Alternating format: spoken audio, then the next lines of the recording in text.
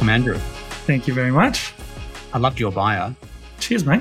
Powerful bio. Fasting enthusiast, business builder, financial planner, mortgage broker, buyer's agent. Quite a busy life at the moment, mate, with 3 girls and hopefully a boy to boot for 2023. We'll see. Mate, I think the fasting seems to be working. Fasting works, extremely well. It's potent as all hell, mate. It's good. Works well. How much weight have you dropped? So I did 22 days and I dropped about 16 kgs during that time, but post the fast started eating again. And that's basically, I put on about 5 kilos off the back of that again. So I've lost about 10, 11 kilos. So it's pretty good. Unreal. I mean, I remember when we jumped on one of our sessions and I was like, man, something's changed. Like haircut, like your face is really skinny. Like you're losing weight. What's going on? Yeah, that's it. Exactly. When mate, wait till 2023. I'm on a mission. I gotta get my teeth. I gotta get my cheekbones back. Yeah. I'm sure. How many days you been fasting now? So I've stopped now, but what I came off at was 22 days of water fast, basically. Right. So I'm looking to basically just eat 1 meal or 2 meals a day for the next few weeks, and do another big one. Probably just do 7 days, something like that. Nothing too crazy like last one.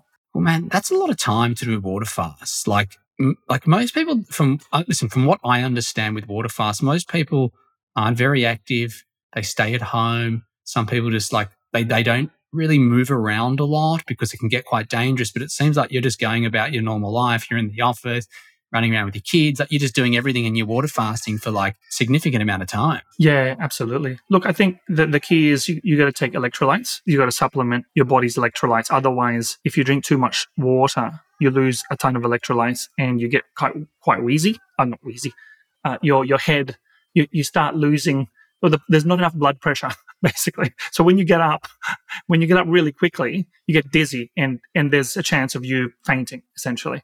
So that's why you got to keep the electrolytes up. And then you can go for walks. Like I was doing 10K walks, basically, and just doing the standard resistance training, body weight resistance training stuff. So unreal, man. Good on you. That's a big achievement, massive, I think, mindset breakthrough, right? Yeah, 100%. Look, it's a great way to. I keep telling my team, I'm not going to war. I'm not joining the army anytime soon. Nor am I competing in a team sport or any competitive sport at the moment. So you got to put yourself through your paces, put yourself through artificial hell a little bit, so that you can get those calluses in the mind, so that you can push yourself to get to the next level. Very wise. I love it, man. Let's talk about your businesses.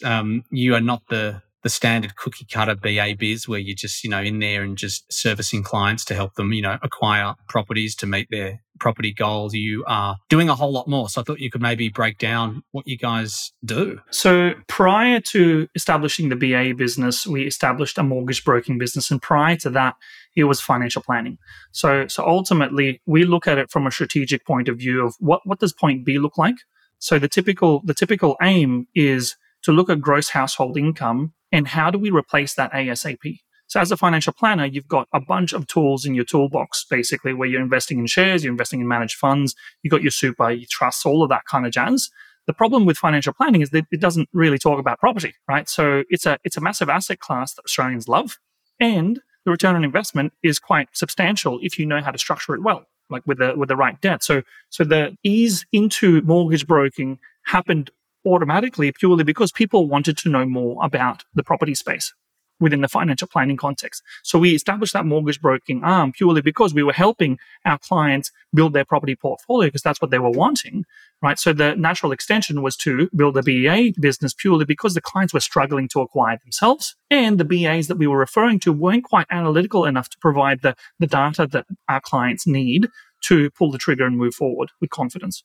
Right. So what we've done is we've just built out this process that allows them to tap into the best of all worlds, essentially, build the foundation and essentially build the vehicle to get to point B ASAP, depending on how ambitious they are. What I always say is what you do in the first 5 years will determine how comfortable you are in the next 10. Right. So what we try and do is try and squeeze as much juice out of the orange within the first few years, get proof of concept, build confidence, wash, rinse, repeat.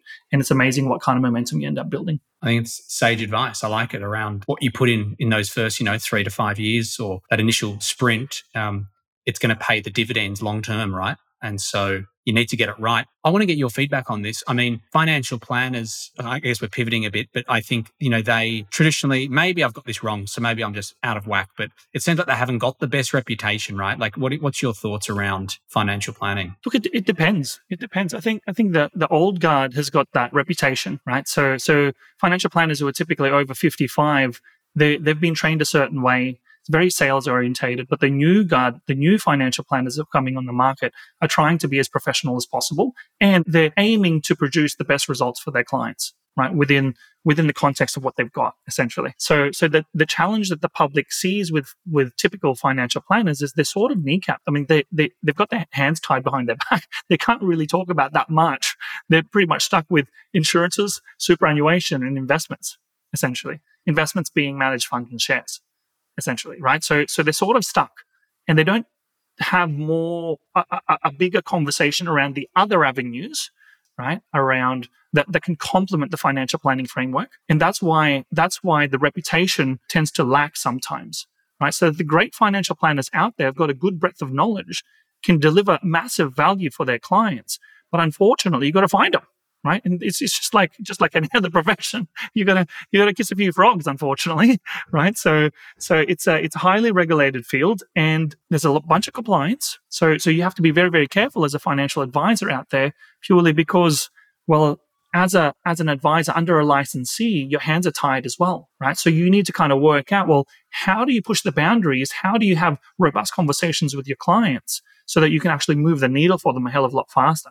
Most financial planners, unfortunately, can't do that, basically. And that's why the reputation is not the best. But the good financial planners can really make changes and massive changes to their clients' lives. The hardest part is finding the better ones out there in the marketplace. That makes sense. No, thanks for clarifying. Yeah, I guess those older ducks, the 55 plus, yeah, I guess maybe that's where I needed a bit of a shift in perspective, because I think they're the ones that have caused a lot of the problems for the younger generation. I mean, you're definitely the complete opposite. I mean, you're the most salesy person. You're up there with one of the most non-salesy, I guess, financial planners that I've ever met, or just people in general. So I think you clearly are a good representation of that financial planner who really gives a shit, is not trying to sell bullshit, really cares about that success path of the client, and you're putting their interests first. But I think what was the point where you decided that you wanted to build in, I guess, the mortgage broking, the financial planning, and then the buyer's agency offering? Well, to be honest, I've always wanted to build it in, because I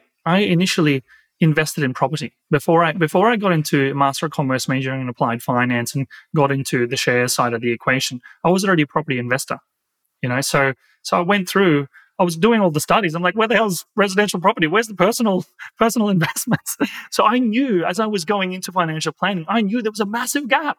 Right, the whole curriculum doesn't talk about property whatsoever, right? So I knew I was going to build it out. It was only a matter of time, and obviously these things take time, right? So I basically filled that gap through referrals. But the problem with referrals is that it wasn't quite fitting the bill, and some of the clients weren't quite getting the experience that they wanted, right? Because what we're all about is a seamless experience to get the results ASAP, right? If you're getting pushback from different professionals, well, guess what? You're not getting that seamless experience. So in the end of the day, we were like, well, let's bring it in-house. We've got the expertise, right? All we need to do is study. Well, that's fine. I've been studying all my life. It's all good. You know what I'm saying? So it's pretty straightforward. So we just got the tickets that we needed, and off we go, basically. So now it takes time. I knew we're going to have to build that out, because it was too clunky for the clients. And for it to actually work out, it's got to be that seamless experience that I keep banging on about, basically. So I knew from the get-go that I was going to build it out. It was only a matter of time. And when the pain was high enough for me and for my clients, I knew where we had to pull the trigger and actually establish those companies, right? And obviously, the next company is accounting, right? The last one is going to be law. Right? As soon as we get all of that in place, guess what? The clients are going to have a bunch of professionals around them, and they get treated with respect, and they know exactly what the 3-year timeline looks like to maximize the potential that they've got, so that they can actually go ahead and kick some butt, right? So that's the vision that I'm casting, and that's what we're working towards as a business, as a team. Man, I love it. And I guess this clearly ticks that box, the business builder in the bio, accounting, and then the law, the legal side. I love it. So zooming out a bit, when you said that when you're going through financial planning, there was nothing around property investment, like why is that with financial planners? That, I mean, obviously building wealth through property in Australia is fucking massive. Why is that not something that they don't look at? Well, I think unfortunately, there's been a bunch of financial planners who have gone down the path of selling off the plan bullshit properties, basically, that put people behind the eight ball, and that has created a shadow over the property as an asset class, over direct property as an asset class, especially residential, because of the results, right? So the clients come after them telling them, well, they told me to buy these particular properties, and then the planner would get their license taken away from them, right? Because they shouldn't have been doing that, right? So that's one reason. Another reason is, well, the fund managers don't get paid. The big superannuation funds, well, they've got nothing to do with property. So why they're not incentivized to actually help financial planners get better in the property space, right? Because they don't get to clip the ticket, right? Because within financial planning, there's this thing called funds under management, right? So a percentage fee. Some financial planners are charging 2% of funds under management, 1%. So in the end of the day, well, they don't have that option within property. Therefore, well, it doesn't make sense for them to get to know about it, right? They're not incentivized to learn about that particular asset class. So they stick to their own lane, and they basically tell people to invest in a diversified portfolio without property in it. And unfortunately, all of the research, or the majority of the research on wealth creation, is around that particular paradigm. Now, don't get me wrong, I really like it. It's good. It's a great way to build wealth, but it's missing a crucial piece. Like, you can't ignore property as an asset class when you're building wealth, because it's it's a great way to amplify the return, especially with utilizing your borrowing capacity as a resource. Oh man, it's music to my ears. I think it's brilliant. Your business model, I think, is brilliant. I think there's so much more added value that you can bring to the table as part of your entire model to the client, right? And I guess my next question is, like, is there a lot of people doing what you're doing, running the style of businesses with all of those service offerings? Look, not really. Like, what I always tell people is there's less than 1% of financial planners can do what we do, basically. Right. So across Australia, I've only really seen a handful of firms that do what we do. And it's kind of sad, really, but it's great for us because we're in like a tight little niche that can allow us to kind of scale up and add tremendous value and keep the clients as well, because they're seeing the value. Ultimately, it's about net asset growth. People tend to forget that. And then you couple that with some income producing assets, and suddenly you start to build this massive momentum. Right. And then you get proof of concept, then your confidence increases, and then you go all in, basically. And then the results just come. Yeah, I love it. So good. Yeah, listen, you're obviously clearly swimming in a massive blue ocean. So I guess your clients must be super stoked when they come to you. Like, they're not just obviously getting that property as the output. They're getting a whole lot more, right? Yeah, exactly. So they're getting the full shebang. What I always say is, like, they're the CEOs, we're the CFOs. It's our job to provide them with the options. It's our job to look at what potential they're sitting on and to be proactive in the approach so that they know how aggressive they can be, depending on how ambitious they want to be, basically. What I'll always say is the actions that you take will be determined by how big your goals are, right? Because you can cruise along through life and get there in 30 years, right? Clients that we work with are people who are trying to get above average results, right? Who want to get there in 15, carve off 15 years so that they can enjoy themselves a little bit more. Yeah. I like that analogy. They're the CEO, you're the CFO. I think it's smart. I think it's good. And it's a good way to look at it. So with your biz, you guys sit under just the one name, right? Plentitude? We've got multiple businesses. So we've got Plentitude Wealth, Plentitude Lend, and then LVRG Property, basically. So in the future, we're probably going to rebrand and just put it all under one house. That'll make things a little bit easier. But right now, how we market is through strategy, overarching strategy, through financial planning. And then if it's a right fit, we go through the mortgage broking. And if it's a right fit, we go through the BA side of the equation as well. Okay. That's cool, man. That's exciting. So how long have you been running everything together for? Oh, everything together for a year, basically. So BA is only just shy of 1 year old. Mortgage broking's been running since 2018. Financial planning business has been running since late 2016. How are you enjoying now bringing it all together? Look, it's awesome. I mean, look, I'm very busy building a team. We've got 18 people, right? So it helps to have a team around you, right? So the next challenge is to just make sure that we take care of our team members, we keep them engaged, we build good culture, right? We have an ascension plan for each individual in the business. What I like about a particular couple that I follow, the Hormozi's, Alex and Layla Hormozi. Layla Hormozi is the operations person. So she said, if you're looking to keep A-type talent, they need to be able to see them building their dreams within your business. So it's up to you as the CEO or the founder to cast a large enough vision for the company to be able to maintain those people. Because guess what? If you've got killers in your team, they're not going to stay there if your vision is only for you as the founder. So you need to cast a massive vision so that they can build millions within your business so that they're happy to stay. Right? So that's pretty much my goal. Build a massive business, allow A players to stay in, build their businesses within our business, be the entrepreneurs, to make sure that they add value to the clients, add value to the business, and build their investment portfolio as well, guided by the strategies that we're running. That's exciting, man. Wow, you must, I know you are busy, but yeah, you must be busy. 18 staff and most likely growing. And so are you specifically focusing on investment properties for your clients as part of the BA business? Are you doing owner rock as well? How does that work? It's purely investments only. Yeah. So owner rock is a conversation that we can have, but we prefer to just look at the data and just pull the trigger for investment properties only, because we want to keep the emotions away from it. So what I always say is it's a balancing act between lifestyle and finance. And what we try and do is we get them to set lifestyle goals and we counteract with financial accountability. So we're that sounding board, we're the team that holds them accountable to their financial goals whilst they're enjoying themselves as well, basically. And that's why we've opted for the investment only approach, purely because we don't really want to be making or helping them decide what kitchen benchtop to go with, and all of the emotional side of the equation when you're buying a PPR, basically. Yeah, unreal. So what do you love most about running a business? I know you're running multiple businesses, but like, what do you love most about running a business? Look, it's results for the team, results for the clients, right? That's what keeps me going. I look at it and think to myself, wow, this is amazing. If I can build a team, if I can make a massive difference, if I can increase financial literacy across the world, it'll be amazing. Obviously, starting off in Australia as the first port of call. If I can share my knowledge and utilize other expertise to kind of compound the effect that we can have for our clients and for just the normal population, I think we'll all be better off, basically. So there's casting the vision, working towards hitting those particular targets, building the team, getting results for the clients, and then making a change and making a positive difference, ideally in Australia first, and then all across the world.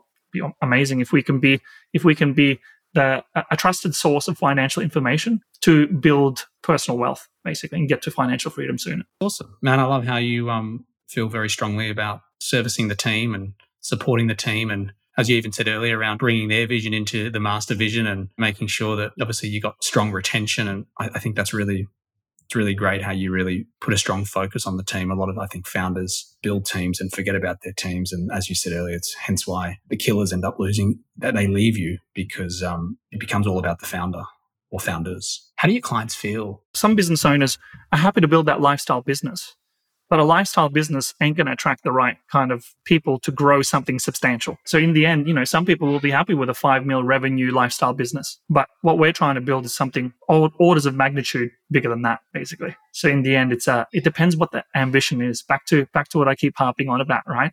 How ambitious you are will determine what actions you need to take. And obviously there's a price to pay with all of those actions too. And you've got to be able to kind of take the good with the bad. I think that's a really good way to put it. I wanted to check in and understand, like, when a client does come into your orbit, your organization, and they really understand the full suite of things that they can get to meet their objectives and their needs. Are they pretty blown away when they realize just with what everything you guys can provide? Well, yes. The clients who are blown away are the ones who've tried with different professionals before and have gotten not necessarily nowhere, but they've gotten subpar results. And when they come to us, they see, wow, okay, I'm going to save so much time. Because in the end of the day, it's about time and experiences, right? So the more time you have, the more experiences you can chase after. So the clients who have had their fingers burnt, who've run around trying to do everything with the different professionals, they're the ones that see massive value in it because they save so much time. Right? The people who are brand spanking new to the industry or to goal setting or financial planning, mortgage broking, and building their property portfolios, they come at it and go, oh, this is interesting. This is a little bit different to what I've seen. And they're very, very curious about how it all kind of comes together. So all in all, we're in a pretty good space, purely because as soon as they start comparing, well, it's hard to compare against what we do. So I'm all for potential clients comparing, because I'm like, well, bring it on. Good luck trying to compete, Yeah, it's awesome, man. I think it's great what you're doing with your business model, what you provide, your care for your team, and I think it's awesome. I'm obviously familiar with your business, but I do want other people to become more more aware and more familiar with your business. Anyway, I just wanted to just recognize you. I think it's great what you're doing. Where can people find you, Andrew? Andrew David Courtney on Instagram, LinkedIn, YouTube. You can check us out on plenitudewealth.com.au. There's a bunch of education material there as well. If you'd like, I run a few webinars, so you'll get access to all of those if you go check out that website. Yeah, feel free to follow me on all social media platforms, basically. So constantly trying to pump out content and educate, increase financial literacy across the board is the goal. Yeah, you'll be able to find me by just typing in Andrew David Courtney. Can't they find you on TikTok doing belly dancing as well? Yes. Look, you can definitely find me on TikTok. I'm not doing some belly dancing anymore. I did have a small stint there where I was dancing with my 9-month-old. She's now 3, so I stopped TikTok, much to my dismay, actually, because if I kept going, I swear I'd have a million followers by now. That's hilarious. Well, mate, on that note, thank you. Great talking with you. Good to dive into your business and understand what you're up to. And for everyone listening, check out Andrew's socials. And if you're looking for some really good knowledge, information that's beyond the standard landscape of what a buyer's agent shares, definitely check out Andrew. Cheers, man. Talk soon. Yeah, thanks for having me, mate. Much appreciated. And thanks a lot for your help. I mean, you've been pivotal to our growth as well. So thank you.